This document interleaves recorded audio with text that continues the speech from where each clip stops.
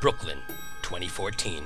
Amid the rats and the whores of a burnt-down old museum town in its old age, the Mouse Rants podcast was a star in its own right. A beacon for the Walt Disney World-obsessed elite. The time is now, on an evening very much like the one we have just witnessed.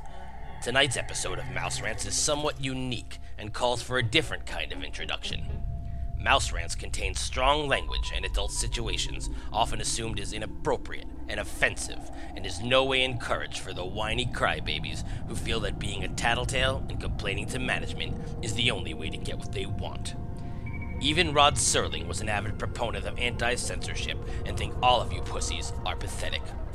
If you believe to be one of these big mouth stool pigeons, or if you are under 18, please take the service elevator to the exit now. We invite those who are left, if you dare, to step aboard, because in tonight's episode, you are the star. And this elevator travels directly to Mouse Rants. Mouse Rant! Mouse Rant! Mouse Rant! Mouse Rant!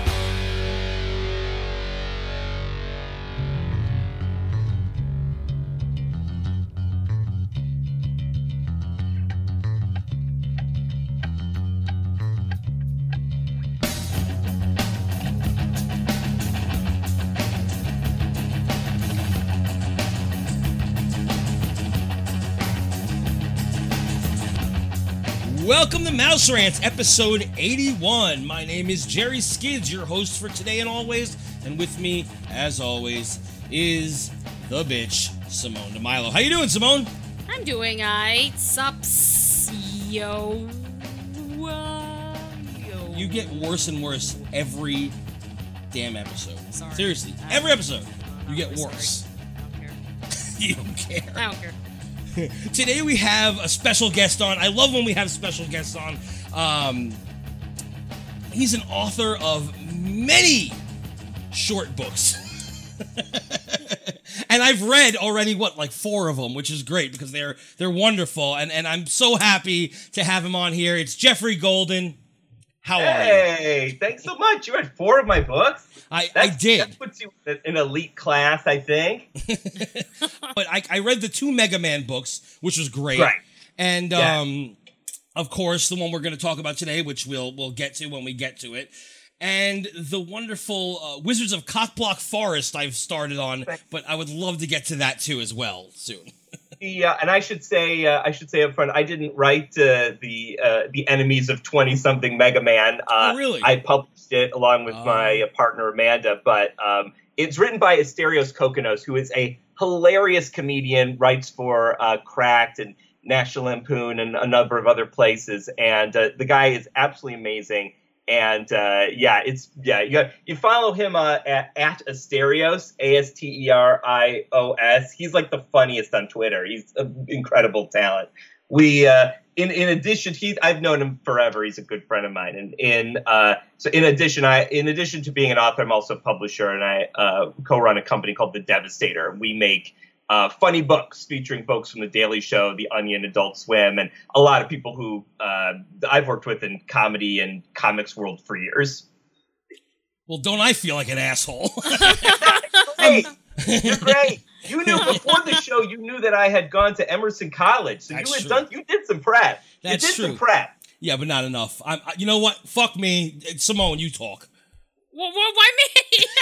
I'm just kidding. Now I feel like an ass. I'm just kidding. Jeff, I love the fucking book we're going to talk about today. Do you want to introduce it a little bit, or would you like me to do it?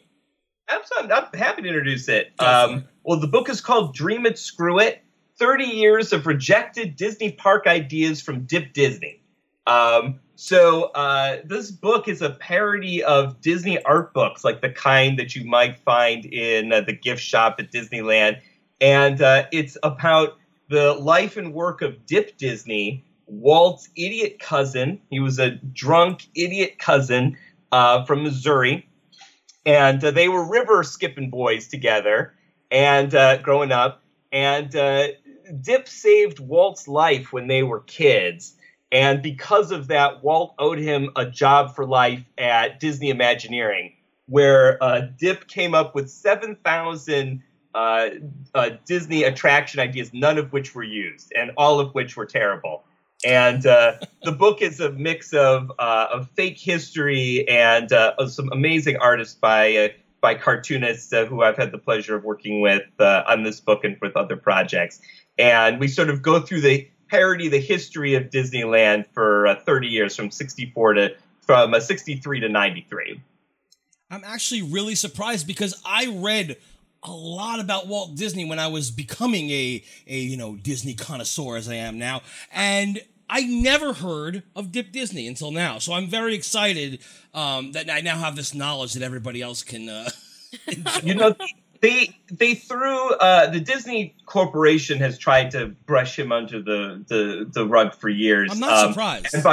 And by push him under the rug, I mean throw everything of his into a dumpster and then light the dumpster on fire and then keep doing that with his work, birth certificates, records. But we managed to save some stuff. So Nice. so out of the vault.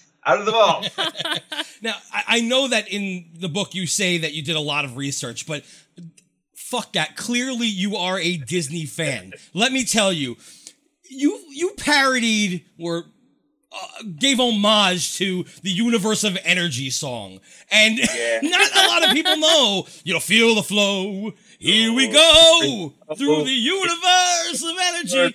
Of energy. Exactly. Yes, 100%. No, listen, I did do research, but only, I have been a Disney fan all my life, and make no mistake about it. In the very beginning, I say, as a kid, my dream job was to be an Imagineer. And I did throughout my life, I've been doing research on it, but just because I'm a nerd. I mean, that's what nerds do, right? You research shit.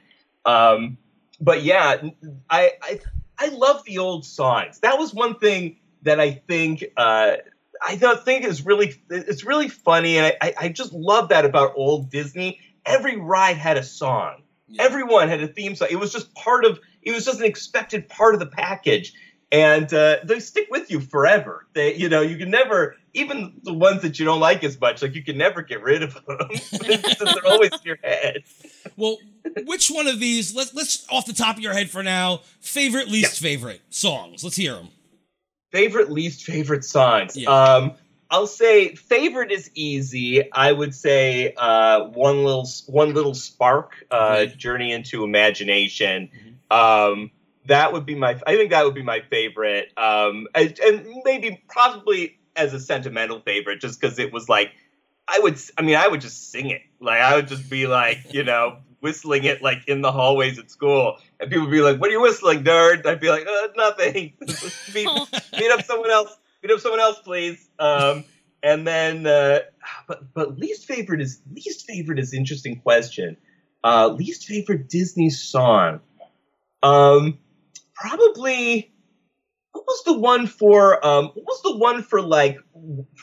Epcot the World of Motion song? It's fun to be free, to be on the move. Yeah, that's it. Yep, that's it. It sounds like something that would be in Cats. Yep. Yeah, that's the one. I don't know.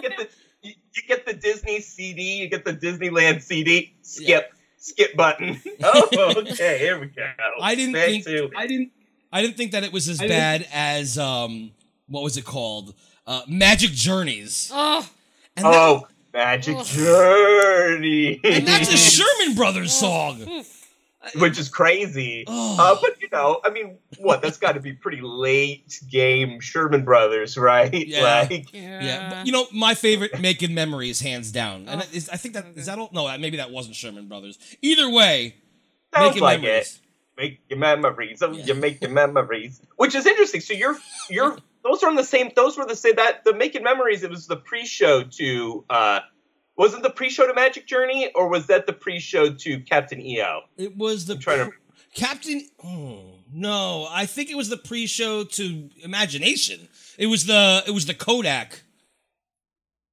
Imagination? Maybe not. When... No, I think it was the Journey into Imagination. Was it? Because it's Making Memories. I thought that was the one. Oh boy, we're gonna. I think Oh, already. my Like I goodness. can imagine just people in the audience just being like, "It's obviously this. Obvious. Come on, you idiot." They're jumping on the Twitter right now. Yep. You're so stupid. Okay. I think of Making Memories. Wasn't it part of a? It was part of a Kodak Yeah. video Yeah. show, But right? Where Kodak you see sponsored that pictures of- pavilion, Yeah. so it could be Which was- either. maybe- Honestly. So if it's Imagination, maybe it was Captain EO. Maybe it was the original. Because wasn't that the original before Honey, I Shrunk the Kids? Wasn't it the Honey, I Shrunk the Audience? Wasn't it Captain EO it was in there? Captain EO, and then before that, Magic Journeys. But during Captain EO, they had that pre-show with George Lucas. It was like the making of Captain EO. I don't think that they had a separate. So they didn't thing. have. So it must have been Magic. And then maybe it was Magic Journeys. It could have Then. been. Oh, it was Magic Journeys, the film's pre-show Making Memories. Yeah. Wow. Hey, It was- thank you, All Internet. right, so you know Yeah. what? You know what? I bowed down. I'm sorry. I'm sorry, Jeffrey. Listen, we went on a fun journey together. Isn't that the important thing? It was a It's magic. a magic journey. A magic journey, you might say, into the world of trying to remember something from 30 years ago. Yeah. I also, it's funny. I also like, while we're on Epcot music, Tomorrow's Child from Spaceship yeah. Earth.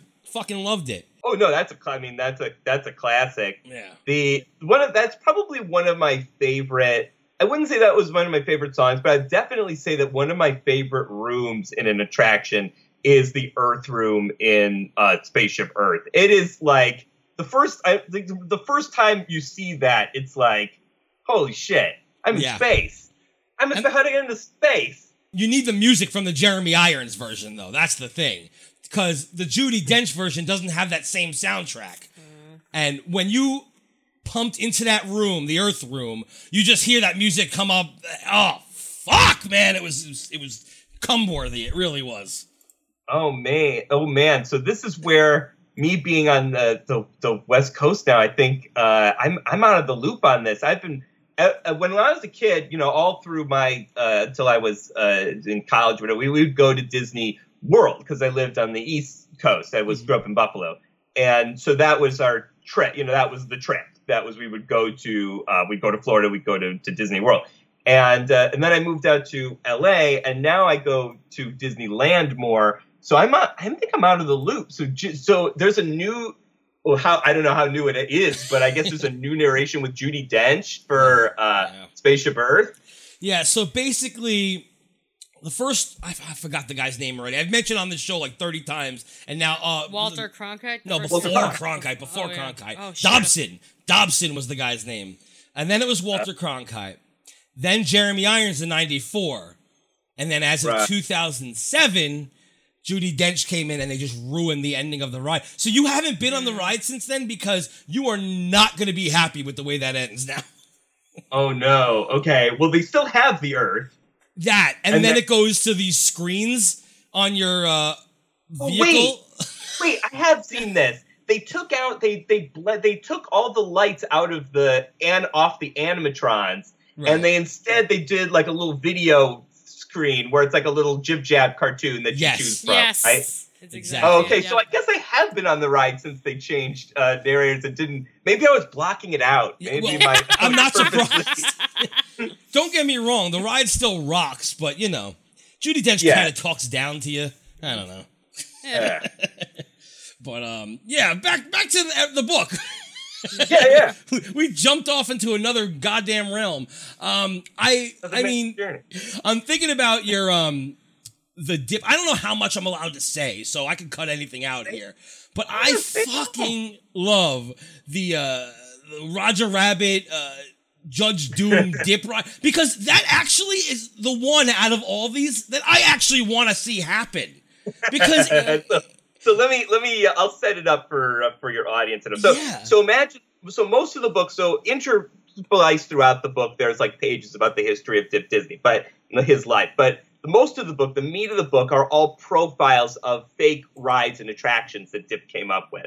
So the one that Jerry's talking about, Judge Doom's Toon Execution Room, it's basically like, imagine you're walking into the penitentiary in Toontown, and Judge Doom is like executing Toons one by one, like he did with the shoe in the movie, only with like actual like Disney characters like the Aristocats and things like that, and characters like that. And it'd be done through like the magic of multimedia. I explained how a projection system. I explained how it might work, or Div explains how it might work. Right.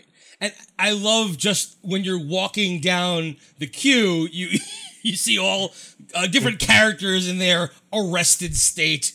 It's just beautiful, and I'm like, you know what? That would actually be a really cool queue. And I haven't done a good queue since Everest, so I would look forward to something like that. I'm with you on this. I love the line queues. It's like it's to the point where like I'll go to Muppet 4D and like I might not even watch the show, but I will like go like up and down and like find like all the Muppet jokes. Like I will just take my sweet time through a queue and just try to find all the little things that they hide in it. You know, it's like Indiana Jones where you pull the rope and you hear the guy I guess plummet to his death or whatever that scream is meant to imply. I love stuff like that. That like story build. And so I try to include a lot of that with the ride. So it's not just about like what happens when you get in the cart, but it's about trying to encapsulate the whole experience of what does it look on the outside, what does it look as you're waiting in line, what is the ride like, what happens in the exit. Try to be as detailed, maybe not as detailed, but as detailed as a comedy version of this should be, of Imagineering should be. And it is done beautifully. And that's actually what I want to talk to you about, is about the comedy of this, because the comedy is so beautiful. Thank you. Hey, absolutely. It reminds me kind of a little bit of Mad Cracked type situation, but also like a lot of like National Lampoon. It is quite hysterical. Some of the jokes are very subtle, and some of them are super in your face. And that mixture is so hysterical. I mean, one of them, it's towards the beginning of the book. It says like Dip's early life, and it's like 60 years. But it's small. It's written small in the top right corner, like you don't notice it. I didn't the first time I went through it. So stuff like that. I mean, the fact that it's this adult book, which I love. That's like our whole meat and potatoes here. Yeah, well, thank you. I'm a comedy writer. I have been for almost 20 years. I started in the early days of the internet on a website called mp3.com. And I would do like Weird Al style song parodies, but I was like, in high school. But they did really well. They would top the charts. They'd be top the charts on mp3.com, and it was fun. I was interviewed on New Zealand radio at one point. Cool. It was a crazy little ride. And then this was right around when Napster was big, and they were like, well, let's have like an indie platform for indie artists. And then that collapsed. Like most internet ventures will collapse. And I've spent a lot of my years writing for like various comedy websites, a lot of which aren't even around anymore. Yeah, when I came out to LA, I started writing and writing for different websites. The first one was National Lampoon, and I was working there for a little while. So yeah, you detected the influence in the writing, and then. As I went, as I got older and started working more and more and writing for more of these websites, and these sites would disappear. And I'd be like, well, where is all this work that I did? Like, where am I going to look back on and say, like, I did this, in much the same way, just thinking about like, Disneyland, like what's amazing about Disneyland is that like, it's always there. Like, it's a testament to Walt Disney, it's like it's like the greatest possible marker to a person, that there's ever been, to a single person's vision that there's probably ever been, their location, landmark. So I wanted to create something as good as Disneyland, and I did. That's a little bit of irony. No, but So in 7 years ago, my partner Amanda and I, who she's a comedy writer, she's written for McSweeney's and for College Humor. We both were in agreement, like, where does this stuff go? What's the legacy? And so we started a publishing company because we both loved humor books. We both loved reading humor in print. We read The Onion when it was a newspaper. We read Mad and as a magazine. We had tons of humor books, obscure, weird ones. I have a crazy collection of humor books, believe me. And so Amanda had worked in publishing as in marketing and editing, and I worked in editing and writing, and we were like, well, let's put this together. Let's see if we've got something. And we started as a quarterly comedy magazine called The Devastator that we kickstarted. And this was in the very early days of Kickstarter. And we overfunded Nice. a couple Nice. grand, which was awesome. Except what we didn't realize is like how much it really costs to like run a quarterly print humor magazine. It's very expensive. As we quickly realized. But we managed to make it work. We hustled. We went to a lot of comic book conventions, pop culture cons, selling the book and spreading the word. And what we discovered is that the book, on one side, it was like an anthology where it was a mix of comics and comedy from folks from The Daily Show, The Onion, Adult Swim, as I said, Marvel Comics. On the other side would be like a fake book, like a fake out book, like a parody book. So you could leave it on the other side. You could flip it over and people would think like, hey, what's this book that you have? Oh, The Flesh You Will Eat. What's that book? And then there'd be like a couple pages of like what that book would be. And what we discovered is that people were much more interested in the reverse books than they were in the anthologies. So we started writing standalone humor books, and The Devastator has taken off in a major way ever since. We're in bookstores now, hundreds of bookstores, indie bookstores across the country. You can even find our books in some airports like Hudson News now. So like if you are on your way to Florida, check your local airport because you might see a Devastator title there. And yeah, we've just grown this business. And meanwhile, like we're both comedy writers, Amanda released a really funny book earlier this year. I released, and of course I just released Dream It, Screw It. And we work with all the same people from the anthology. But instead of publishing a 2-page article of theirs, we're publishing their book ideas. Well, that was a long answer. Did anybody time me? Longest answer to a simple question? Oh, no. Listen, Kevin Smith, that's the answer to that. If you ever hear him, he's 45-minute answer. 45 minutes to 2 hours. Oh my God. I like the idea of a panel at a comic book convention that bills itself that way. It's like Kevin Smith will answer one question for 40 minutes. That's really fun. Like, hope to be the first. You better be the first one in line because that's whose question who's gonna answer for 45 minutes. So it's absolutely true. Out. But you know what? It's always worth it. I know it's a fun journey. He takes you on a journey. He does. Yeah, I mean, do you feel like writing is where you're going to be staying in comedy? Like, is that now? I mean, you're doing obviously this is, you have a whole empire built upon it. Do you see yourself moving forward? Because Simone to try to do stand up and failed. Yeah, that was awful. I tried to do, I guess, quote unquote stand up, but it was in music, and that was awful because I offended too many people. I failed as an improviser. I tried to do improv comedy for many years.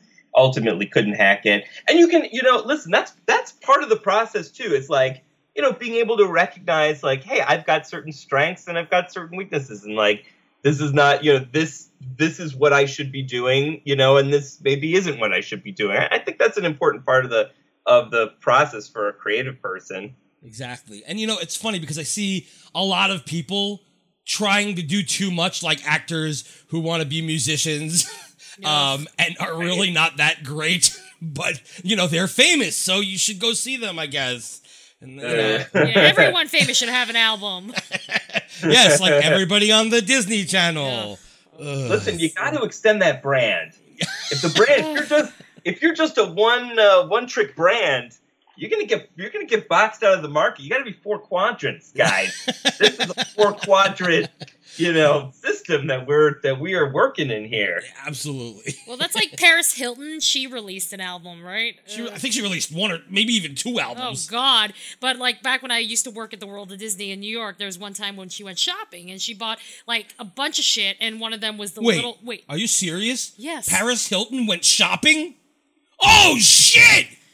Sarcasm. So, I want to hear the rest. I want to hear the rest of this. I'm sorry. Go ahead.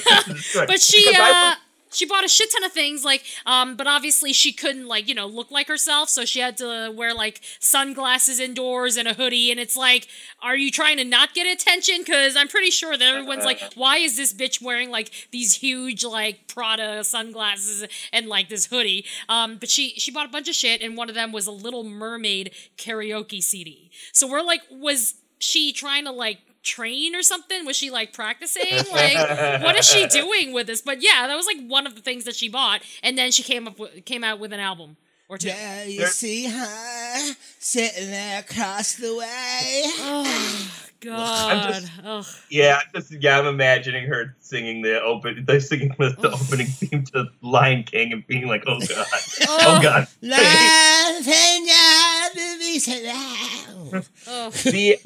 It's kind of a damned if you do, damned if you don't thing with it. So, because like either they come in as themselves and they're mobbed, or like they come in with all the stuff they need to disguise themselves, but it's like super obvious that they're like in disguise. Yeah. It's like she might as well have come in like an Inspector Clouseau like trench coat and that with like a fake mustache. You'd be like, I can tell you're not a man. I can tell you're tell this something is up here. Something is up. What was it? Can I ask? What was it like working at the World of Disney store? Like, how was that as a job? Is that like horrible or is that like fun?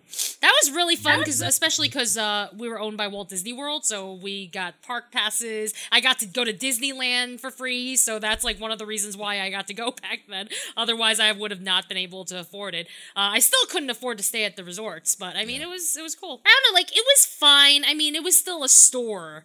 Like, it doesn't change the fact that it's a fucking store. So, but I mean, it was like, it was fun, like, whenever we had celebrities there. Not like we can actually, like, take pictures with them or anything like that, because you had to make them feel like, they were at home and they're just, like, normal people, like, But, like, Bill Clinton, he came in with his, his entire entourage and everything, and, like, oh wow! Like, and they shut down the store. I take it they shut down the store. No, no, they actually didn't shut down the store. They actually, wherever he went, everybody just followed. It was absolutely hilarious because there were 3 floors and we had escalators. So if he went up the escalator, like literally, like the entire store would just like go up the escalator and follow him. It's like there was a lot of traffic in the our 3rd floor was a really boring section with like DVDs and CDs. It was like sad. It was like a really sad. Boring to me. I love DVDs and CDs. But it was like a sad media section. It was really sad. And then everyone's like, let's all go to the media section. It's like, wow, this is like the most foot traffic we've ever had here. And I mean, it was cool though because we all got a chance to like shake hands with him and all that shit. But that's it. It was a retail gig, but it had some really cool perks attached to it. Yes. Yeah. My mom was a cast member too. Actually, she was fairy godmother at Disney World for several years. Oh my god, that's awesome. Yeah. So yeah, I think it was a little bit harder on the actors. Maybe it was really tough because like they do that show like 100 times a day. It's like whatever the castle show is, like it's like happening at 12 o'clock, 12:05. Yeah. 12 and it's like as a performer, like she's an professional actress, and she's used to doing maybe 2 shows a day, like in theater, not there. It was just like again. I think it's you have to be. I think it's just relentless.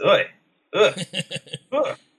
Yeah, I worked at Star Tours at Disney World back when it was MGM Studios. So. Oh, cool! Oh, yeah, I remember as MGM. So I still call it MGM. I know it's not called that anymore, but I still call it that. It's honestly not called anything right now because it doesn't have anything at all There's no relating to studio. a studio. No. Great.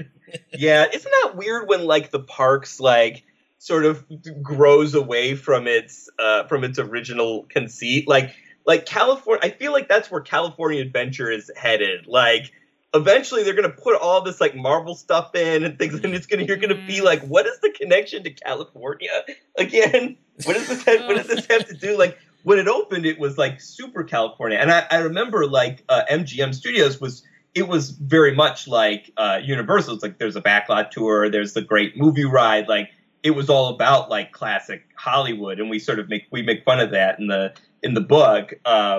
The magic of live action Disney attraction where you get to experience behind the scenes props from such hits as Herbie the Love Bug 4 and Return to Oz, all the beloved Disney live action films that people are so enamored with. Beloved. I mean, with the exception of Pirates of the Caribbean and like some of the ones that were released recently, Disney has not done very well with their live action movies. No. Oh yeah, it's only recently where they have been like successful. Yeah. It's been throughout the 60s, 70s, 80s. I mean, they were a joke. Their live action was like a joke, and Walt Disney knew it. Like he knew the critics were lambasting those movies, like like Sugar Corn or whatever. But he's like, well, it's not. I guess it's not for you city types. I guess it's not. Good answer. It's not sophisticated fare, but the people in real America, I think, know what's up with this. with Parent Switch 4, The Return of the Parent Switch, or whatever movie it was.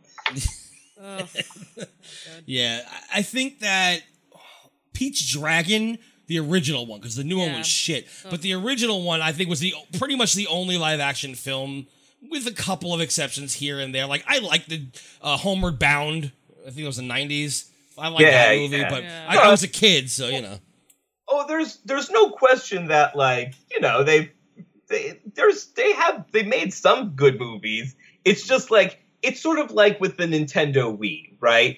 Like if you went to the GameStop and you looked at the Nintendo Wii section, like you're gonna find like Super Smash Brothers, like you're gonna find like great games, and you're also gonna find like mostly garbage. Like you're gonna find like so many like $5 like duck shooting clone games, like you're gonna find like "Be a Garbage Man!" ! Where like the game like you use the Wiimote to like take out people's garbage. Like that's, nice. that'd be amazing.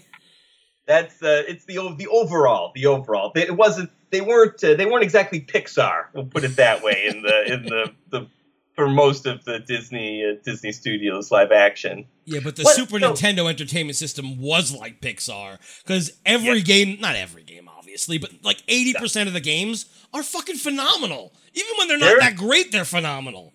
I think both the Nintendo and Super Nintendo hold up. I mean, like I agree. Like you can definitely find like examples of really shitty games. Like it's not hard to do, but like the best game. I mean, there were a lot of good games for both. I think for both platforms. Partly because Nintendo curated in a way that was semi-illegal.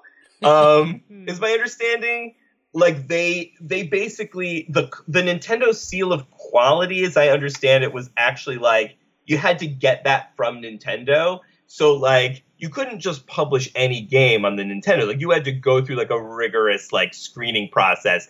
And I believe they got into legal trouble because of that, like for monopolizing the video game market, because the home video game market, because you'll remember Nintendo came up when Atari had crashed, and Nintendo pretty much was the video game market for many years. And so like if you wanted to make a game like for home systems, like you had to go through Nintendo. And so it was like it was good, but also like monopolistic. So I don't know. Yeah. Then Sega came along and Sega did what Nintendo don't apparently.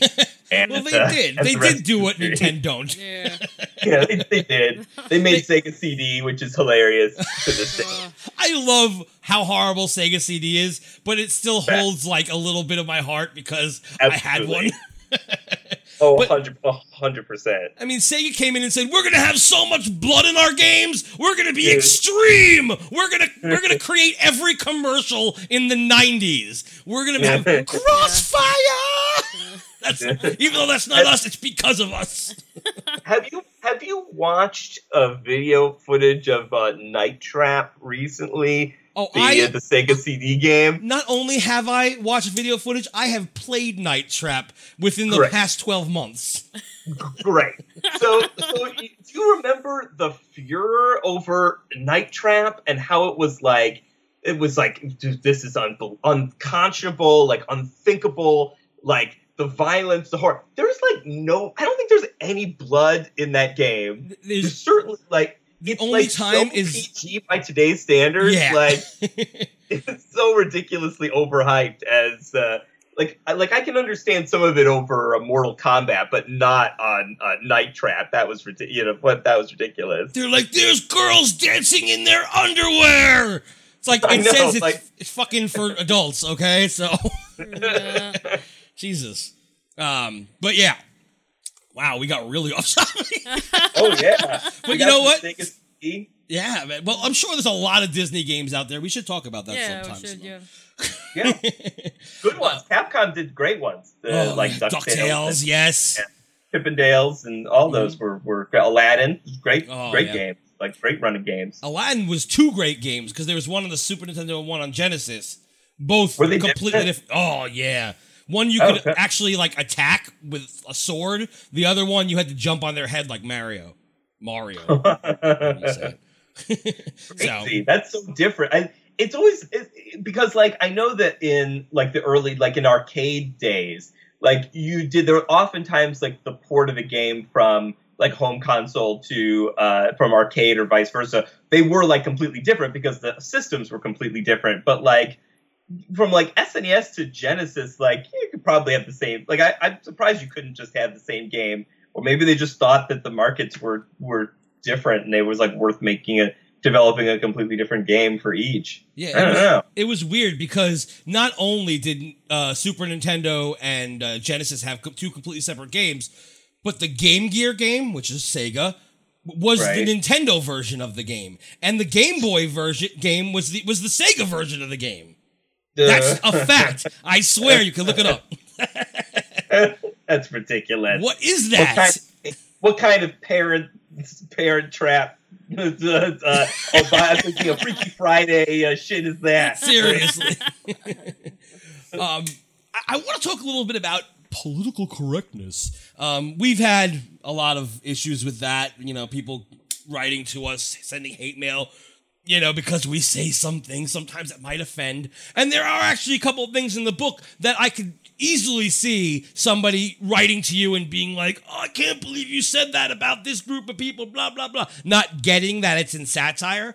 Sure. Have you had to deal with that in the past or you know, the I present? don't know. I think I don't know that I'm like necessarily like singling out like racial groups or anything like that in the book. I think it's more for me, I'm more interested in satirizing like the ideas, like you know, like Walt Disney was so into like future, like futurism, like this idea of like corporate futurism, where like corporations would like lead us to a better tomorrow, and it's like look where that thinking has gotten us. Right. has not gotten us to the promised land. Did not get us to the experimental people community of tomorrow. I will tell you that.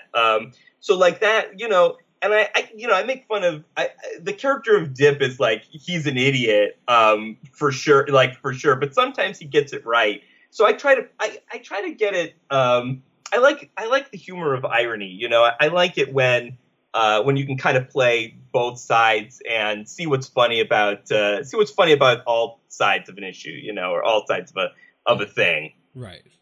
I guess what I'm referring to mostly is a great joke, mind you, but the world of colors. Oh yeah, is what I'm referring to. In the kids. So it's his work. I think it's Dip's worst idea.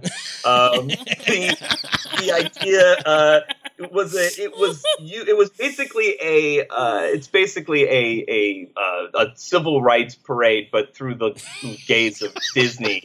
So it's where you have like big foam caricatures of Malcolm X or like the big headed versions of them.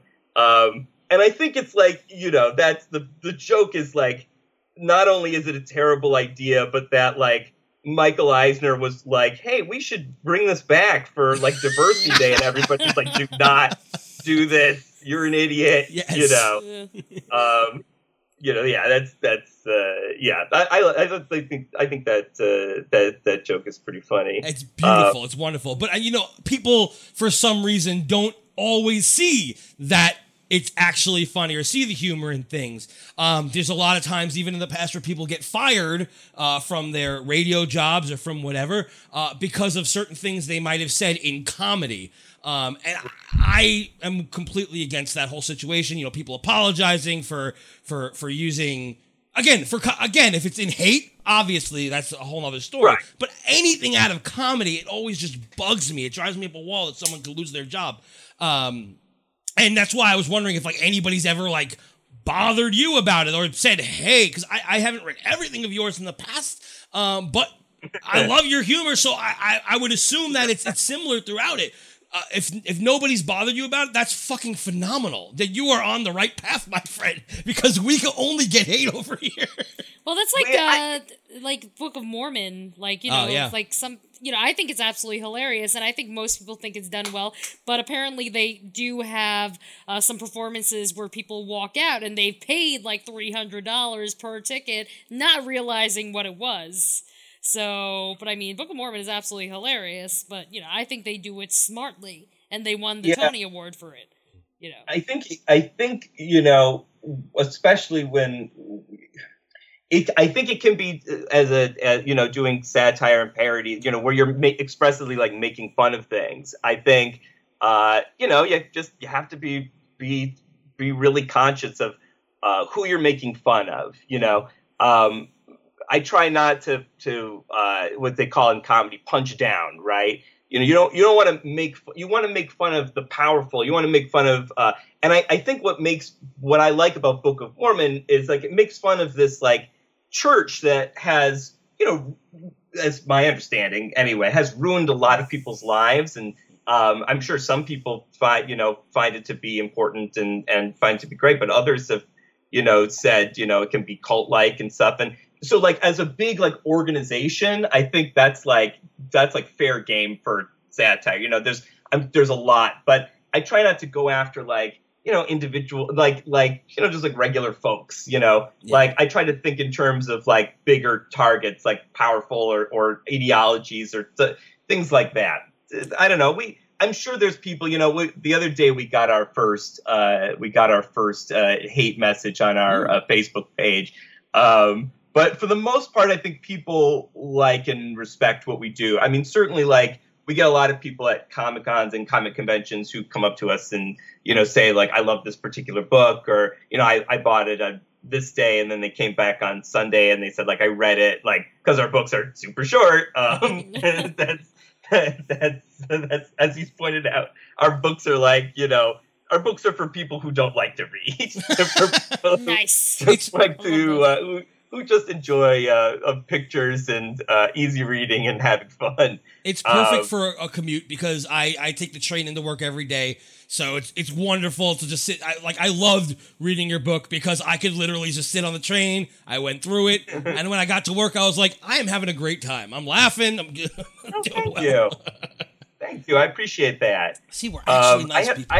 It took about I'd say, it's funny, they're short books, but they take so long to make, and it's so much hard work by like amazing people who, I've been fortunate enough to work with, but it's just like, we do 12 books a year, and it's, so there's a new title coming out from Devastator every month. And it's just like, you see like, it's like a 60-page book, but you can tell, by looking at it, like, every piece of art, every layout decision, everything. I mean, it's just been, we nerd out over that stuff, and we put a lot of time and effort into making our little books as a pack a wallop, be as much fun as possible, and as many jokes as possible, as you pointed out earlier. Sometimes that's why we do, we layer the jokes. Some are going to be big jokes that we can illustrate.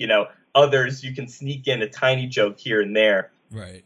Well, one thing that makes us different, I think, from other book publishers is that we make our books in a similar way that TV shows are produced, in the sense that typically with a television sitcom or animated show, you'll have an author, you'll have somebody who writes it on staff, who writes that particular episode, and then there'll be a big punch-up room, and everybody will punch up that work and make it funnier, make it better. And that's what we do. So all the authors, the 12 or so authors who are in this year's slate at Devastator, they're all in a room together reading all the other books. And so that way we get, perspective on our books. Are these jokes landing? Are these jokes working? And that's the I think that's the fun. Those are some of the most fun parts of it. It's just like all the group of us all getting together and like working on having this like incredible brain trust. So I'm very fortunate to have such a cool group of authors we get to work with. So that degree in television is paying off. That's a reference to something that happened before we recorded. But oh, you know what's funny? It's like the one thing that like they didn't talk about. It's like of course, it's like the one thing we like didn't learn, and I had to learn that later, how a TV writing room actually works. Because it was weird. It was the one thing I was interested in, and like it was never really covered. Instead, you went to Emerson College, and I have a TV production degree, as we discussed. Yes. And it's like I don't use any of that. We started a publishing company. It couldn't be more different than television, except that we take some of their tricks and apply it to our books, which I think works. That's wonderful. Absolutely. And it works perfectly because when, for instance, me and Simone are writing a musical, our second musical for our show, and it's like a 3-part epic, and it's only me and her, but really just me. Yeah, it's really just you. So it's really tough to bounce stuff off of people. It doesn't really work unless you have that writer's room or so, and it must flow a lot better than the way that what has taken me like 6 months now. I'm still not even done. Yeah. So I'm always impressed with stuff that gets done with more than one person, because I will poo-poo everybody's fucking idea. Well, I think it also gives you benchmarks too. Like if you know that like you're going to be reading, these 5 chapters in, front of a group of your peers, like in 2 weeks, and you haven't written anything, like it's a really good motivator to be like, well, I don't want to look like an asshole. I better get writing, get off my ass and start writing. Now, with this particular book, did you have an idea for, like a really awful ride before? Is that what like started this, or did you have the idea of Disney before? Like, what started the book flow? That's a great question. I guess the first time I like did a project like this, I had in my head, I've always, loved Imagineering, and I wrote like a web series that I never shot, like, yay, Los Angeles. That was going to be like a parody of ride videos, but it was going to be like a multi-part parody of like the video that you see before the ride, because I love those. Like Patrick Warburton telling you got to buckle up your seatbelt because you're probably going to be fine, but just in case there's turbulence or whatever, So, and don't forget these little beauties. Yeah, I love. Oh yeah, those are the best.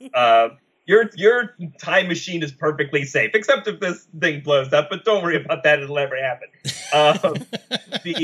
So I wrote like a series of things parodying that, and it never happened. But it always like stuck with me. The idea of like doing like parodies of rides. And then the first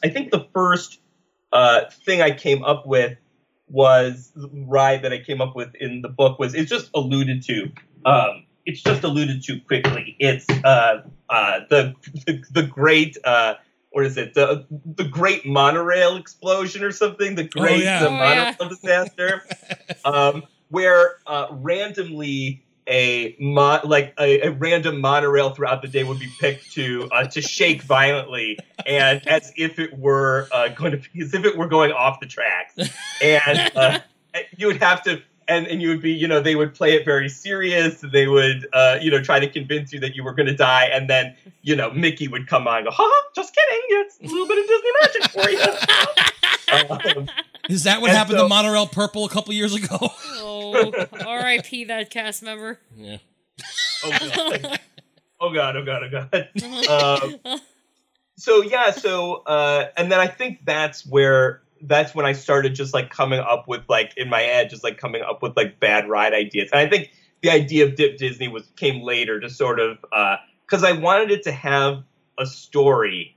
So the more that I researched the project, and I started like researching, Imagineering theory, Imagineering design, the more I realized like, oh, it all starts with a story, right? Like that's what they say over and over. And you start to get that, like, I think of story as a writer, like I think of story very literally as like, this is the video that you see before the ride that tells you what's going on with this ride. Whereas, but as I read more, I realized, oh no, like everything is like part of this story. The design of the building through to the design of the carts, it's all telling a story. So this book of fake ride ideas that I was putting together needed a story. It needed that. And that's when I started thinking about, what character would take you through 30 years of the worst of Disney history, like the worst ideas of Disney history. And I think that's where Dip came from. Nice. Yeah, it's funny. When I was a cast member, let's put on our laughing hats. I hate when people say it's funny, and I just did it. Oh, well. When I was a cast member, like a lot of us would always talk about, what if this was an adult park? People would always love creating fake worlds. I remember my pièce de résistance was, do you remember Cranium Command?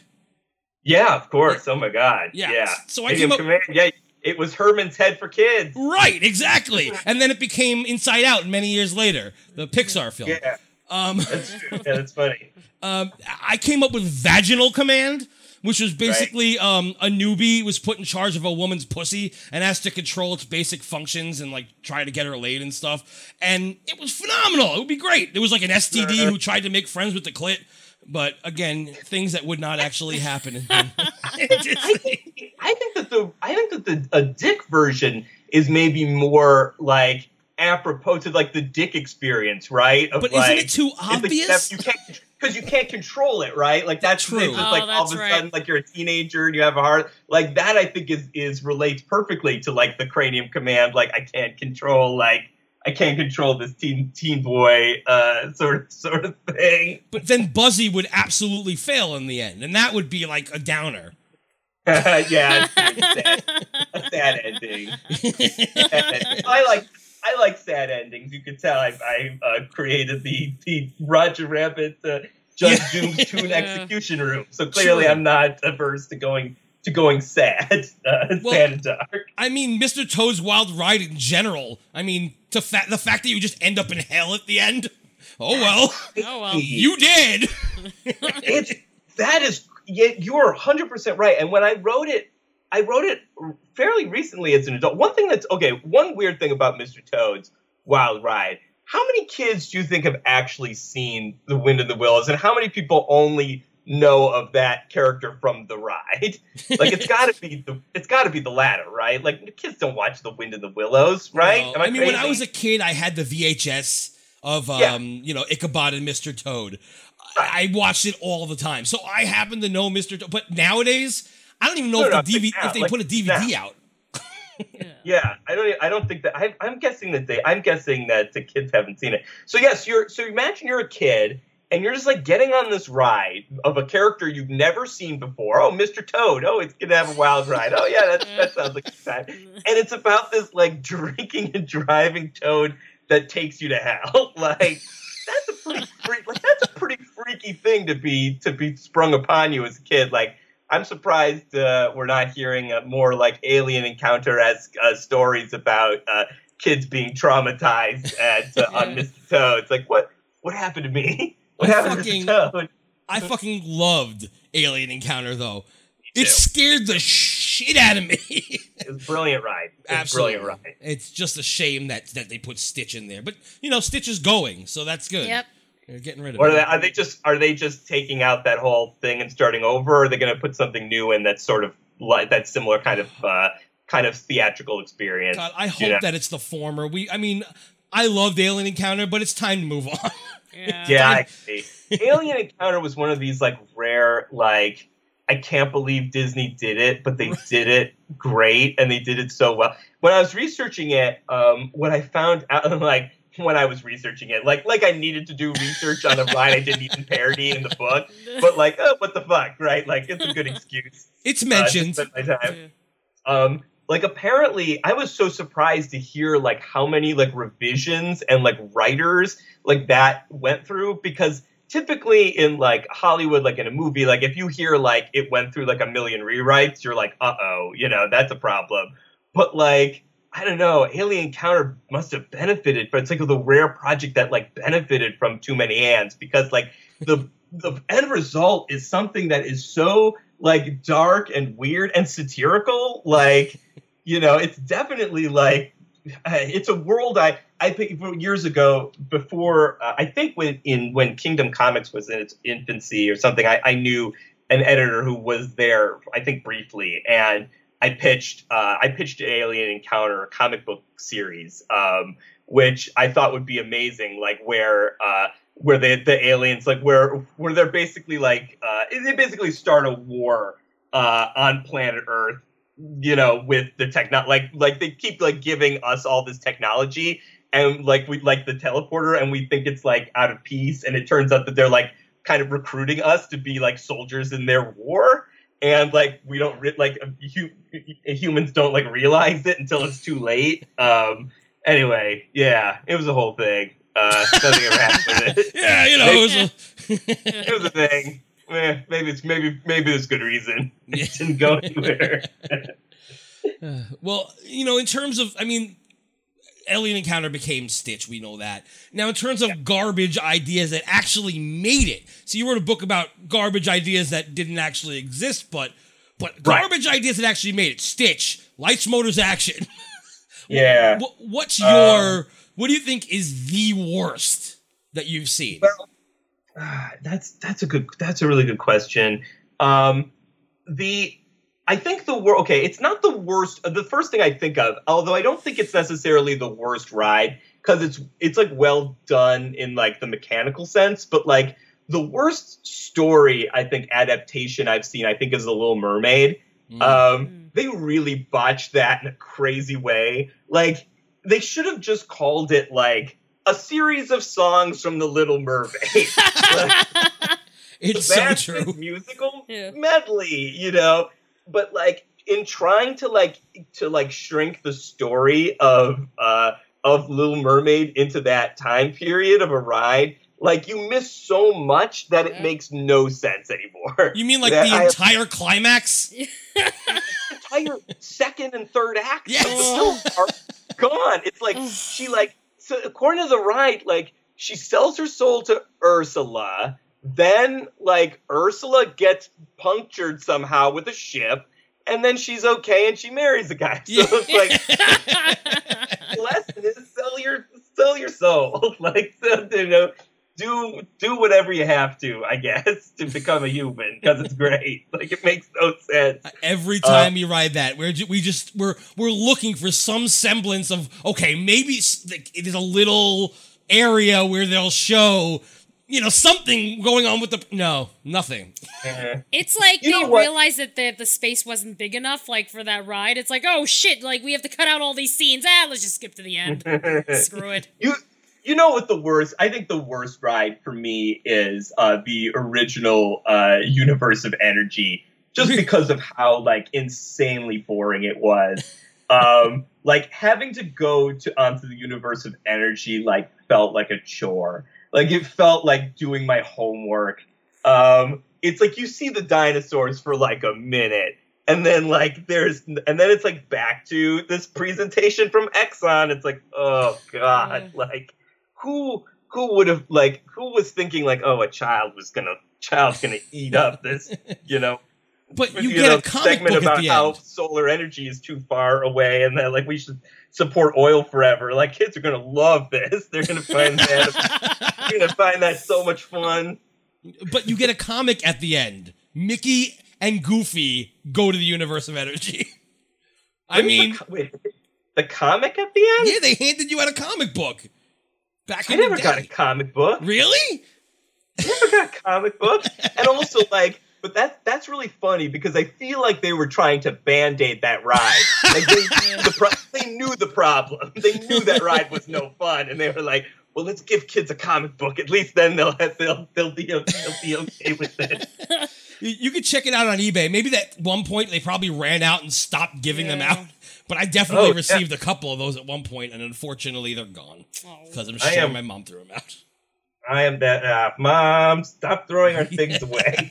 I'm actually writing that down. Universe of Energy comic, because I've got to see that. That sounds great. It's awesome. And also it had 2 songs. Not only did it have the one that we mentioned earlier, but it also had Energy, you make the world go round. Both, by the way, like, look, I kind of like both the songs. I'm not going to sit here and be like, I hated the songs. The songs are pretty good songs. Don't get me wrong. But like, I feel like the ride, the ride is so boring that I think it almost like makes the good stuff feel worse. Like it drags down like what's good about the ride because of like how bad like the bad parts of the ride are. That's my feeling. But I agree. Like the dinosaurs are okay, and the songs are very memorable, especially feel, you know, Hear the Flow, Here It Go. That is memorable for sure. Yeah. Well, I mean, Ellen's was only slightly better because Ellen is kind of funny in the pre-show. But yeah, I certainly like Ellen's Energy Adventure better. I will say that it suffers from a lot of the same weirdness, like with Exxon, where it's where like I think like what is it, Bill Ellen is like, what about solar panels? And Bill Nye is like, they're a long way away and probably will never become the future.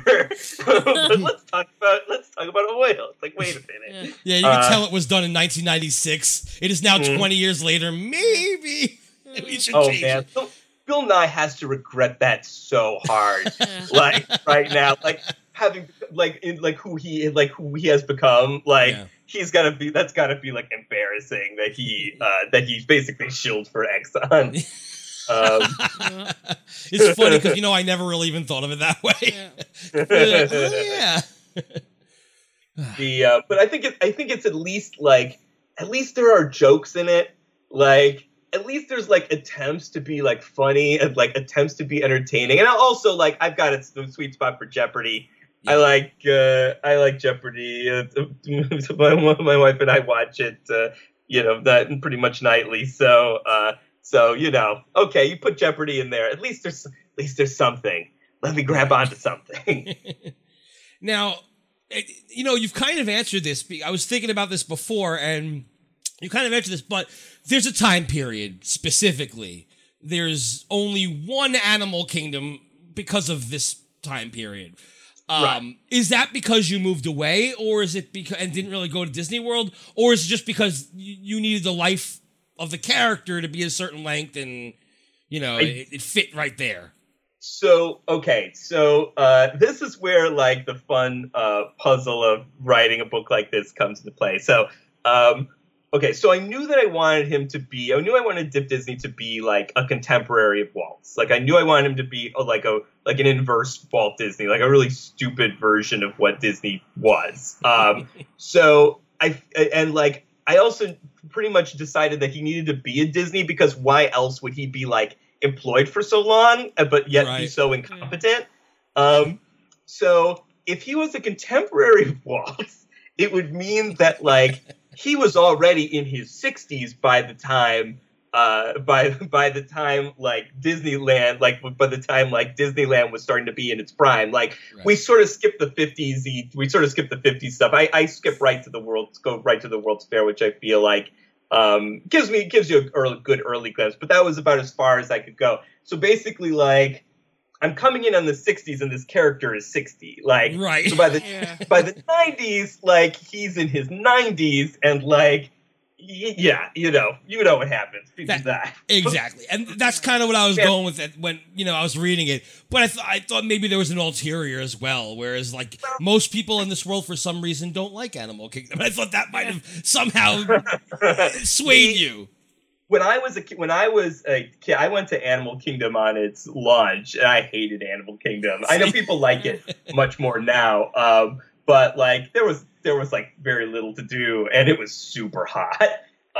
That's the thing I remember about it. It's like in LA, there's the city, which is, usually pretty warm. And then there's the valley, which is always like 10 degrees hotter than whatever temperature it is. So if it's 80 in the city, it's downtown, it's 90, 95 in Burbank or whatever.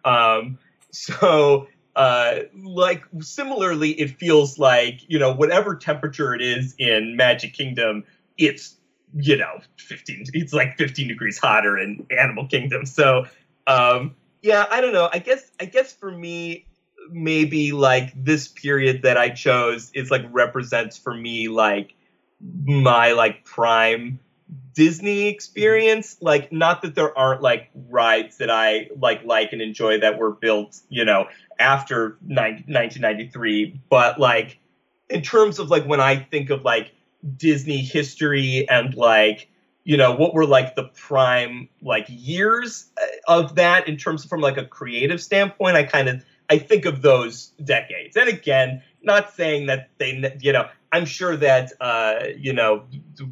we could have done, certainly could have done Tower of Terror parody or, which is mid 90s, and there's plenty of stuff, but that's that's the chunk that I think of anyway, when I think of like, when was, because it was like I think when we start to get into like the idea of like the Disney decade and they start building like theme park after theme park, they kind of stretch themselves thin. Yeah. And that's where like you start to see like I think you start to see some of the cracks a little bit. But there you go. A long answer to a simple question again, but I'm no Kevin Smith, so I'm still working. I'm coming for you, Kevin. I'm coming for you. I'll get you one of these days. All right, you got to tell me about the Wizard of Cockblock Forest. Absolutely. This is very interesting. I just want to intro this by saying I've never had that chance to actually play a real tabletop RPG, but I am such a that I fucking watch that shit on YouTube. Like YouTube? Or just like at a game shop? No, on YouTube. Store? My friends were like too cool for the room back growing up, so I never really had that like, let's sit down and play some D&D. But sure, once I, they invented the internet, I was able to watch people play, and it's enthralling. I don't give a fuck. I'll say it. So I gotta hear about this fucking book because I bought it. I've read like a couple pages, but let's hear about it. Yeah, it's a real game. It's a real tabletop role-playing game. It's everybody plays as a wizard, and you have to cock-block each other with magic spells. So everybody. So there's one fairy who's like a gender-neutral fairy who is like the object of affection, and the game is designed. You have to try to sleep with this fairy, and everybody plays a loser wizard, and your character sheet. Normally, you'd fill out on a role-playing game character sheet, your intelligence, your power, your magic ability. In this one, it's like your sadness, your anger, your desperation, like all the your reverse traits. So you got magic spells that you cast on each other, and it sort of plays kind of like a D&D themed party game. So there's like elements of storytelling, and you're telling a story, but it's also like a game, where you're performing. You have to do if somebody casts a spell on you, you might have to perform karaoke or whatever, all to impress who's fairy, right? And then, who's ever left standing and impresses the fairy the most goes home with the fairy at the end of the game. And then you roll to see how bad your sex was. And I like how it's how bad your sex was. How bad it was. And you can go from like, oh, that was a surprise to like, oh, God, never call me again.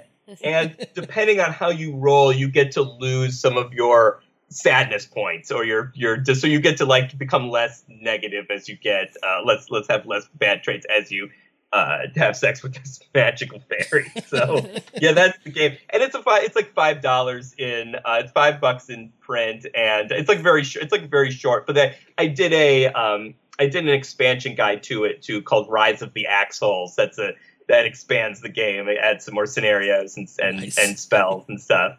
You can get that for $5 too, or you can get it for $1. You download it for $1 on our website, very, very cheap on DevastatorPress.com. Nice. I love when people get the plugs in. That's my favorite part. It'll all be in the show notes for anybody who doesn't want to remember things, because that's our listeners, our degenerates, are lazy as fuck. So it's true. You can get. I'll keep the plug train going. You can get Dream It, Screw It. You can ask for it at your local indie bookstore, or you can find it on Amazon or at DevastatorPress.com. Dream It, Screw It. Look for it. Do they sell it at Walt Disney World? Ooh, I'm sure. Very soon. It's coming. It is. I'm sure I'm about to get that. And I'm sure that's the letter I'm about to get. We found your book in the World Showcase Pavilion. I don't know what the fuck I was doing here, but I didn't leave a bunch of them there. I should just leave them.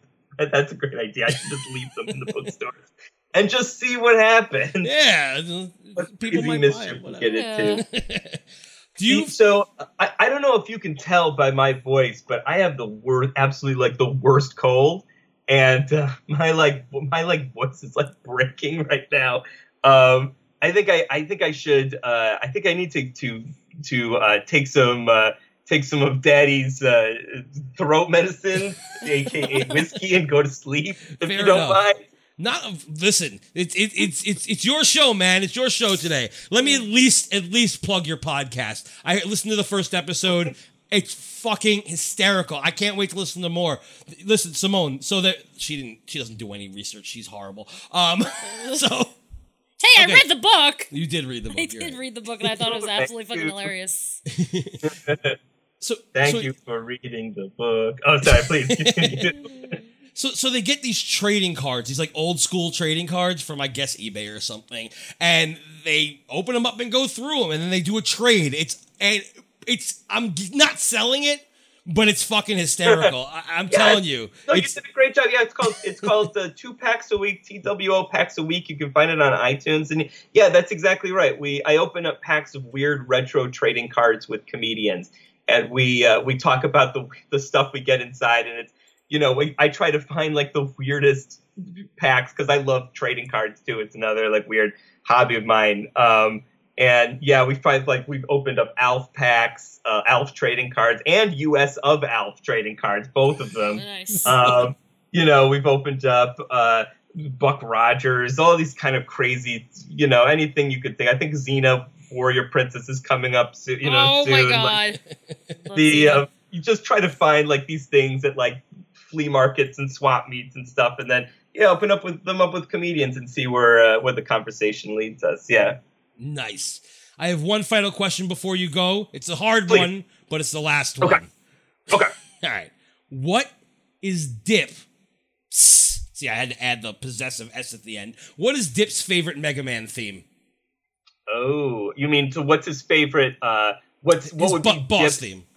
What would he be his boss? Dip would be gets drunk at work and then tries to pass it off like it's not a big deal, man. Ooh, I have to write the theme for him. Oh yeah. It's a long one. But, I like it. But trust me, the mega cannon you get when you defeat that boss is so worth it.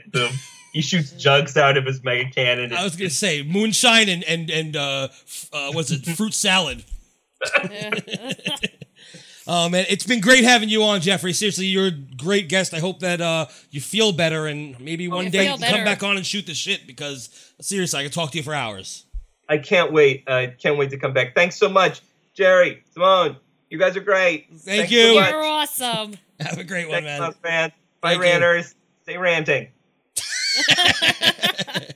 Good night, man. All right, so you can find... I don't know. We've never had to end the episode by ourselves before. This is weird. No, there you go. It's so strange. No. What, you sick now? No, now I'm feeling sick. You know how like they say that when if someone yawns and then you yawn, it means you're empathetic or whatever.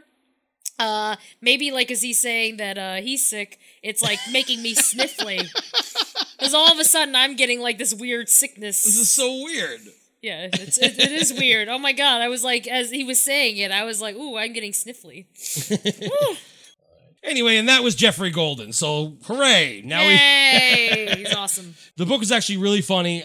It's short. It's 60-something pages, but half of those pages are illustrations. I love pictures. So it's really like 30-something pages. Yes, Simone loves pictures. Yes, because I'm very lazy. Yes, you should absolutely check it out. I couldn't recommend it any higher. Well, I guess I could, but I don't want to gush because I'm not a fucking girl. So Hey, what's wrong with being a girl? So I want to talk about iTunes real quick. So, okay. This is interesting. Up until, I'm going to say today, I had 3 one-star reviews. One from the person who we still think is Barry, right? Yeah.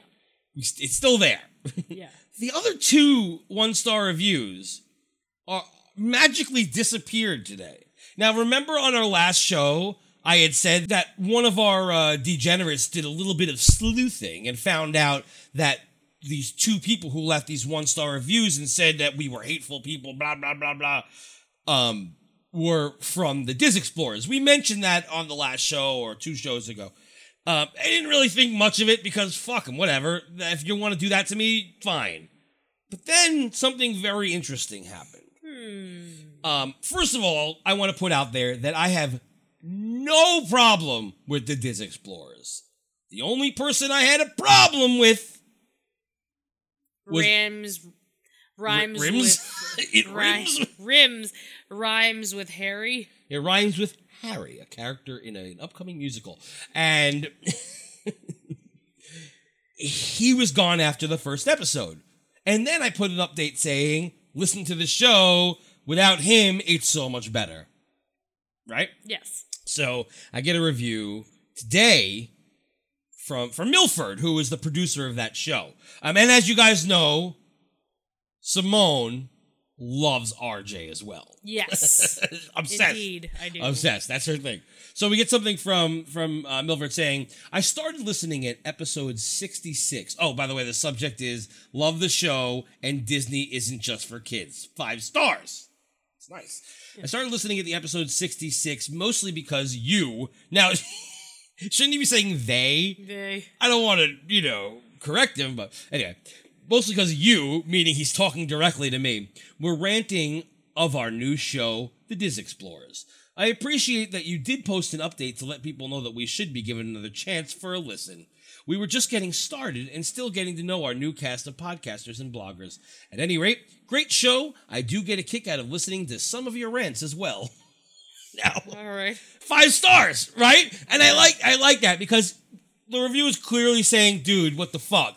And I respect that because he ended up getting caught in the crossfire between the Disney podcasters, like as a whole, and that asshole who happened to be on their show, which they didn't know he was an asshole. They had no clue how many people he's hurt physically, Yep. Maybe not physically, but emotionally. Yeah. So they didn't know. They obviously found out he was gone, and voila. So I, for the first time ever, would like to apologize Wow. to a podcast who ended up being casualties of war. An accident, if that. Now, that's not to say that we didn't mean anything. We absolutely meant everything we said. But, maybe, episode 1, we all knew that we were going to episode 1. I mentioned it beforehand. Yep. I wrote it in the show notes. We all know it's episode 1. Nobody's episode 1 is good. Ever. No. Except ours. Ours was awesome. Our episode 1 is fucking amazing. But not the WDW experience. That was not a real podcast anymore. I'm forgetting that one. That was awful. What the fuck were we doing in 2007? Holy I have shit. no idea. That was just god awful. But our first episode of Mouse Rats was great. Bam! World Showcase, destruction. What are we gonna do about that? Great opening to a show. It was a punch. And then we just became horrible after that. We every episode boring. The only times that's good is when anyway. And then Radio Wars happened. Yes. And everyone loved it. But yes, Milford, RJ, sorry. However, the two people who wrote that 1-star review for Mouse Rants now are obviously not fans of the Diz Explorers. They were 2 members of the Diz Explorers. Absolutely. No doubt about it. Because why would they be gone now? They're gone. They're not here. They were taken away. Yeah. Which is, thank you. But, I'm on to you. Super sleuthing. Super sleuthing. Put on your, Sherlock hats and stuff and, holding, holding the pipe. And everybody's calling each other Watson. That's just the way it goes. Yes. We will invite any of you to come on the show. As you know, we are friends with pretty much everybody we've done Radio Wars with. Yes. Behind the Magic, we fucked with them. We're friends with them. Yep. Who else did we make fun of? The Rotoscopers. No, we're not friends with them. We're not friends with them. They don't like us. Yeah, they don't like us. But we did reach out to call them racist and homophobes. Yes. Fuck them. Are we friends with anybody else, or did I just make that shit up? Shit, you might have just made we that did up. A lot of Radio Wars, though, right? We didn't just do one. What the fuck else do we do? I don't know. Oh, shit.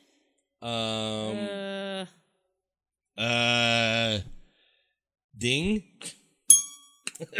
Yeah. And of course, Radio Wars means shit. We are literally just having a good time. And, sometimes people get fucked. What can I say? In the ass. In the ass. But I wanted today to read the things. And it's funny because I want to thank the degenerates for stepping up. Because right afterwards, and now it doesn't make any sense. Well played, clerks. But for instance, Greg with 2 G's, the head of our degenerates. Yeah. He wrote, I love this. Jerry and Simone are comic geniuses. Aww. I find it funny that troglodytes will rate and review this poorly due to foul language and content, especially, all in caps, when there are warnings at the top of the show and on the show notes page. I, for one, love the Radio Wars and fan group rants. There's a reason it's their most popular segment. Radio Gold! If you like It's Always Sunny in Philadelphia, Drawn Together, or Kevin Smith films, we talked about some of those today. Yes, we did. Well, or not just Kevin films. Smith. Yeah, just him Kevin in Smith. general. These are the shock jocks. I hate shock jocks, and he knows it. Do not call me a shock jock. These are the shock jocks for you. Don't be fooled by reviewers clearly out for revenge. So, thank you, Greg with 2 G's. The only Disney podcast worth listening to is his subject matter, and I love you, Greg. We love Greg with 2 G's. Somebody named Figment Fever, I don't know who this is, but they wrote, ha ha ha ha, the Whittle babies who reviewed above couldn't take a joke? Never have I heard a more original show than about Disney than right here. Most other Disney-oriented podcasts are laden with concepts that have been used 1,000 times before. But here, you get a discussion-based show that will remind you of 2 hysterical comedians, that's us, having a conversation about Disney in their living room. Well, not really, but okay. And it is side-splittingly funny! All caps! Exclamation points galore! Jesus Christ, Figment Fever. Not only that, but you get episodes about aspects of Disney you've never thought about until listening to the show. Maybe you could have worded that different. Honestly, if you don't get it, maybe you should not listen to it. Yes, I agree. But, again, of course the degenerates would say that. Look who fucking wrote to us here. D. Grimm. 13. Yo! D. Grimm! It's been a while. I don't know. I'm just adding a been a while. Been a while for D. Grimm. Doesn't even make any sense for this right now. Well, I mean, we haven't talked to him in a while, so yes, it has been a while. He wrote, "This podcast is awesome. Jerry and Simone make fun of everything and everyone related to WDW, including themselves." True that. He clearly wrote this after we. He fucked with us a lot on that episode, man. Yes, he did. Fucking, I got jokes. It's all in good fun, though. If you have a sense of humor, like Disney, and aren't easily offended, you'll love Mouse Rants. Thank you very much, Thank Danny. you. See, it's funny because I'm just reading. This is the rub my dick episode because clearly I'm just reading people who enjoy us. But that's good. I have one more here by somebody named Sherry Bun Bun. Sherry Bun Bun or Sherry Bun Bun. Somebody Bun Bun. Sherry Bun Bun. Yes. They love Bun Bun. Yes, and it says strong women represent. Yeah. Clearly a Simone love Aww. thing here. Yes, they are crass. Yes, they are over the top. They should have said off the wall. Yes, they can be offensive, but yes, they are hilarious. Because of my short attention span, it's hard for me to pay attention to most 30-minute podcasts. I always find myself zoning out. Oh, thanks. When listening to most shows. For some reason, I find myself clinging to Jerry and Simone's every word, and their show is sometimes over 2 hours long. This is true. Yes. Not today. That's the sign of a good podcast. I've never heard more honest, forthright, and professional hosts in my life. Oh, professional. Jerry's a great host, but Simone is my favorite. Oh, yay! A strong woman who has no fears expressing her opinions, regardless of what people think or say. I think she means me. You're a bitch! Oh, I suck. Yeah. She is a role model to any woman who is interested in podcasting or radio. Aw. She's not relegated to saying things like, "Oh no, don't say that," or just laughing at the boys' jokes. Oh, Sherry Bun Bun, we call that the hole. Yep. She actually has interesting things to say. Imagine that. It's actually written there. Imagine that. Imagine that. Yeah. Heart. Mouse Rants gets me through my week. Must listen. So there you go. There. That's me rubbing my dick for a little while there and thanking everybody who gave us all these great reviews, Aw, yes. including, of course, Milford, the latest in the good reviews. Thank you very much for, dealing with our craziness. Yes. And thank you, Sherry Bun Bun. You are awesome. Yeah. All right. Anything else that we have to talk about today? Oh, The Lion King. Oh, shit. We didn't talk about Lion They're King. making a live-action Lion King movie now Oh. because Is there that was called the African Lion? Oh, no, the African Queen or something like that. What the fuck was that called? Wasn't there Jungle Cruise. No, the freaking movie that the Lion King was originally based on. Oh, was that the Jungle Cruise? Kimba the White Lion is the anime that came out before The Lion King and is extremely similar to The Lion King. There you go. That's what you might be thinking about. But no, that was a cartoon also. This is going to be a live-action film. Again, because that's what we're doing now. We're remaking everything. Now, some of the remakes. Cinderella. Cinderella was just... what else was there? Pete's Jungle Dragon. Book.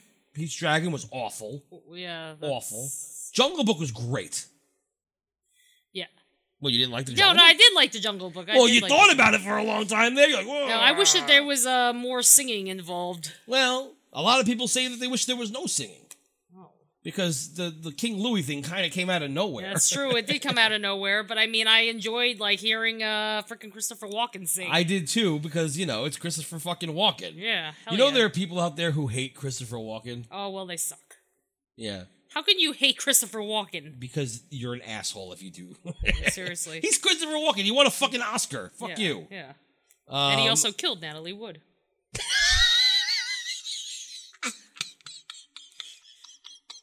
Legend has it. You can't say that. What are you, the hole? I mean, you literally can't say that. You have to say allegedly. Allegedly. Allegedly, God. This is about legalese here. Okay, fine. You're doing a show. It's Allegedly. called slander. I know. I'm sorry, Christopher Walken. Now it's my turn to apologize. Apologies to Christopher Walken. I did not mean to say that you killed Natalie Wood. I swear. You like the Jungle Book, regardless. Yes, I did. Okay. Well, the person who's going to be directing The Lion King live action is going to be the same person who directed The Jungle Book. Oh, Jon Favreau. All right. So, I mean, I'm not happy with them remaking all these fucking movies into live action. They're 50-50 right now. Yeah. I mean, the Pirates movies were great. Jungle Book was great. Yeah. But fucking Pete's Dragon was horrendous. I know. And they didn't do, like, animation. Not animation. What? No, They didn't that's do not- what? This sucks. I know it does, Somer. I know it. The worst. Anyway, what do you think about the Lion King live action? I don't know. I think that they should, like, make it, like, I think that they should definitely have all the songs in it. I don't fucking care. If they do The Lion King and they don't have freaking Circle of Life at the beginning, so then I can bawl my eyes out, I'm done. The problem is, you can't do the Lion King live action. There are no humans in it. It's the only thing that's going to be live action is the scenery, the backgrounds. And then you just have Dinosaur. Because Dinosaur was that's like real right. backgrounds. Oh, yeah, that's right. So basically, this is going to be Dinosaur with, like, lions and shit. Yeah, I mean, it's not live action. It's still animated. Yeah. I don't know. It doesn't make sense know. unless you're going to have someone dressed up as fucking Simba. That'd be terrible. Imagine it's just, like, freaking stuffed animals.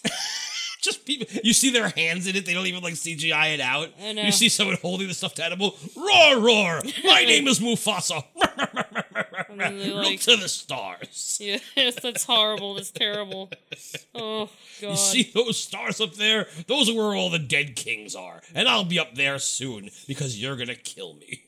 God. Or at least Scar will make you think that. Roar! I'm Scar! I'm going to kill my brother and then also my nephew. But then I will fail at that. I don't know. This now sounds like an awful idea. I hate the idea now. That's your stuffed animal idea, not the act. No, but I'm just like... Now you think that Jon Favreau is going to be In fact, it's just Jon Favreau doing all the voices and holding the stuffed animals. Oh, I'm Timon! Look at me! Oh, yes, I'm Pumbaa! Ha ha ha ha ha! I farted! I'm not opposed... Okay. I don't want it to happen, but if it's gonna happen, I'm happy with the director that they picked because he's the only one who could do it. Yeah. I agree. I mean, Jon Favreau was not involved in Pete's Dragon, and Pete's Dragon sucked. Yeah. He wasn't involved in Cinderella, it was Kenneth Branagh, and it was just a Kenneth Branagh movie. Yeah. It was just boring. Like every other Kenneth Branagh movie ever. So... Just British. Ugh. And she was the worst princess, too. Like, they're like, oh no, she was more independent. Except for the fact that she was able to leave the castle. She wasn't a prisoner in her own castle. She was able to leave, but she never ran away. No. She- It's not like they have, like, Google or, they have GPS so they can, like, hunt her down. They don't have, like, a tracking device on her or anything. It was a subservient, like, submissive relationship. Yeah. She actually enjoyed being fucking beaten and shit. Maybe she liked housework. It kept her busy so then she could daydream and shit. How would she not leave? It doesn't make sense. Know, She was free to go at any time. Well, she needed a place to live, you know? If she was that unhappy, she could have gone at any point. And then they're like, oh, let's introduce the prince to her earlier in the movie so we can possibly establish a relationship. No, it didn't work. It didn't make fucking sense whatsoever. Ugh, anyway, Cinderella sucked. They all suck. Fucking... I'm not happy. Screw that shit. I don't want the Lion King being a live action, No. but it's gonna happen. Plus the Tim Burton's Dumbo. I don't know what's gonna happen with that. No, it's gonna be like really like drab colors and stuff like that. And it's gonna be like, you know, and Dumbo's gonna have like a pet dog named like Squiggly or something like that. And it's Is gonna be, Dumbo gonna be voiced by Johnny Depp? It should. Yeah. I'm Dumbo. It'll be like emo Dumbo. And like, Who's Helena Bonham Carter? Mrs. Jumbo? yes, of course. Dumbo, will you just... will you stop daydreaming? You're ugly, baby! Oh, so sad. I know I am, Mother. Oh god. Who's gonna play the racist crows? Who's been in a Tim Burton movie that was like black? It's gotta be black. I figured it would be a white person doing the voice. Oh really? Because they're supposed to be racist crows, right? Oh yeah. What did If they I were think black, that- they wouldn't be racist. I thought that they were black. That like just sounded racist or something. I think that is the case, but you know how everybody else feels. Yeah, I know, but who the fuck would they be played by? Who's in Tim Burton movies? Albert Finney. Who? Is that the bumbling guy? Bill from fucking Big Fish, forget it. Oh fuck it. Ewan McGregor. He was Oh in yeah, Ewan Big Fish. McGregor could be the racist crow. But he I can't imagine him sounding like the racist crow. No, he'll probably be like the little mouse or something like that. Timothy? Yeah, he could play Timothy. Who's Winona Ryder? She's got to be somebody. Winona Ryder. She could be one of the racist crows. She could be a racist crow. Who else could be a racist An crow? emo racist crow. I've seen a horse fly, but I've never seen an elephant fly. One big dark room. That was her from Beetlejuice. Oh yeah. That's Lydia. Yeah. Okay, that didn't fly over well. Fly over well. You made a funny. I can't think of Anyway, I don't know what we're doing. We're literally just sitting here figuring out who should be in a Tim Burton movie. And I don't know what's going on. What the fuck conversation is that? I have no idea. We're talking about live action shit, and then we're talking about live action Dumbo. In Tim Burton's The Lion King, that's where we should be. Tim Burton's The Lion King, so we have Johnny Depp as Simba. Yes, And Helena Bonham Carter can be Nala. it could be. Or Zazu. Who's in it more? I guess Nala's in it more. Not really. I think Zazu's She could be in it more. Rafiki. I think that she's more of a Rafiki. Oh, yeah, because she's always the weird character who just shows up for a little bit. Yeah, she should definitely play Rafiki. Asante sale squish banana! I can see her doing that.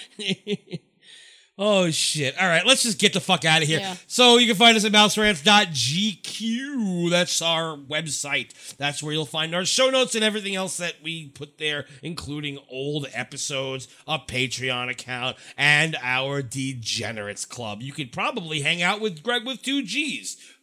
I love Greg with 2 Gs. Everybody loves Greg with 2 Gs. Whenever I see his name, I think of egg rolls.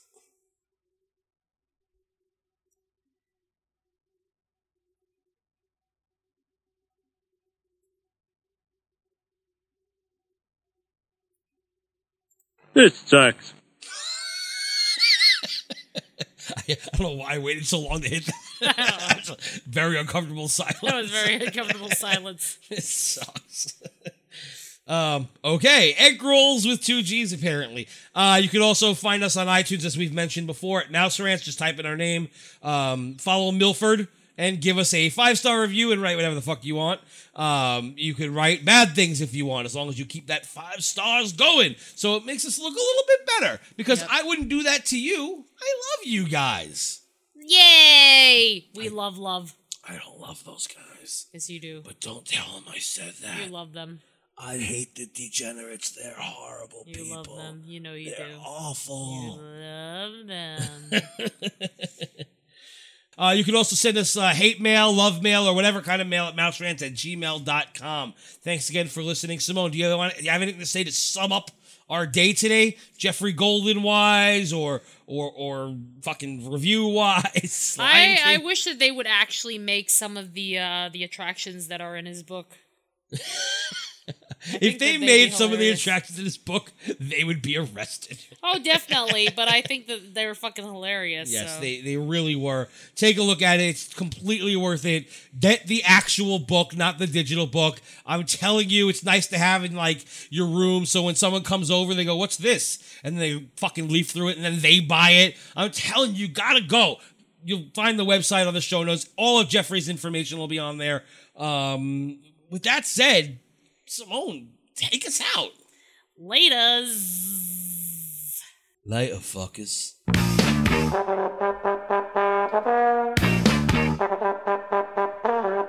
I feel pretty, I'm so pretty. I feel pretty and witty and gay, and I pity any girl who's me today. I feel charming, oh so charming. It's alarming how charming I feel. It's so pretty that I hardly can believe I'm real. See the pretty girl in that mirror there. Look at that attractive girl be. Such a pretty face, such a pretty dress, such a pretty smile, such a pretty me. I feel stunning and entrancing. Feel like running and dancing for joy. But what? I am pretty wonderful boy. Have you met my good friend Maria? The craziest girl on the block. You know her the minute you see her. She don't run everything in a potato shop. She thinks she's in love. She thinks she's insane. La la la. She isn't in love. She's merely insane. It must be the heat or some rare disease. La la la. Or too much to eat. Or maybe it's face. Keep away from her. Cappuccino. This is not love. Real weed. No money can cure. Oh, like alcohol. La la la. Real pretty and mature. And out of her mind. I feel pretty, oh so pretty, that the city should give me its key. A committee should be organized to worship me. I feel dizzy, I feel sunny, I feel fizzy and funny and fine. It's so pretty, Miss America can just resign. See the pretty girl in the mirror there. Where's an attractive girl be? Oh, such a pretty face, such a pretty dress, such a pretty smile, such a pretty me. I feel stunning and enchanting. Feel like running and dancing for joy. But I love my pretty wonderful boy. Doodle-doodle-doodle-doo, doodle, doodle-doodle-doodle-doo, doodle, doodle-doodle-doodle-doo, doodle, doodle-doodle-doodle-doo, doodle,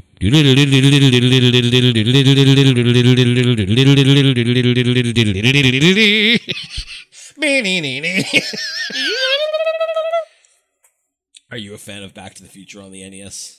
I love that shit. I love the glass. So awful. I love the glass panel and the black wife beater because that's exactly what Marty McFly wears. There's some douchebag pretty boy guy.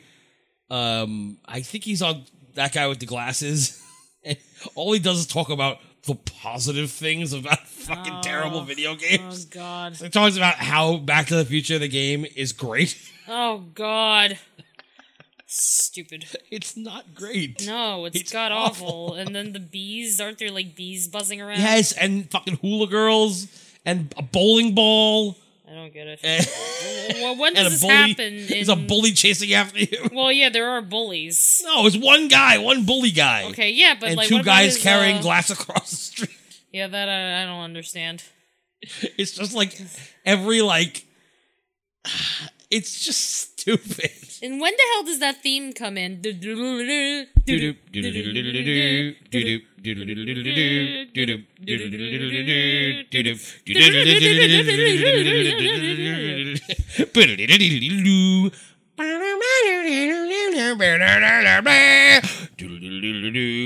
It's so annoying. It is. All right, goodbye.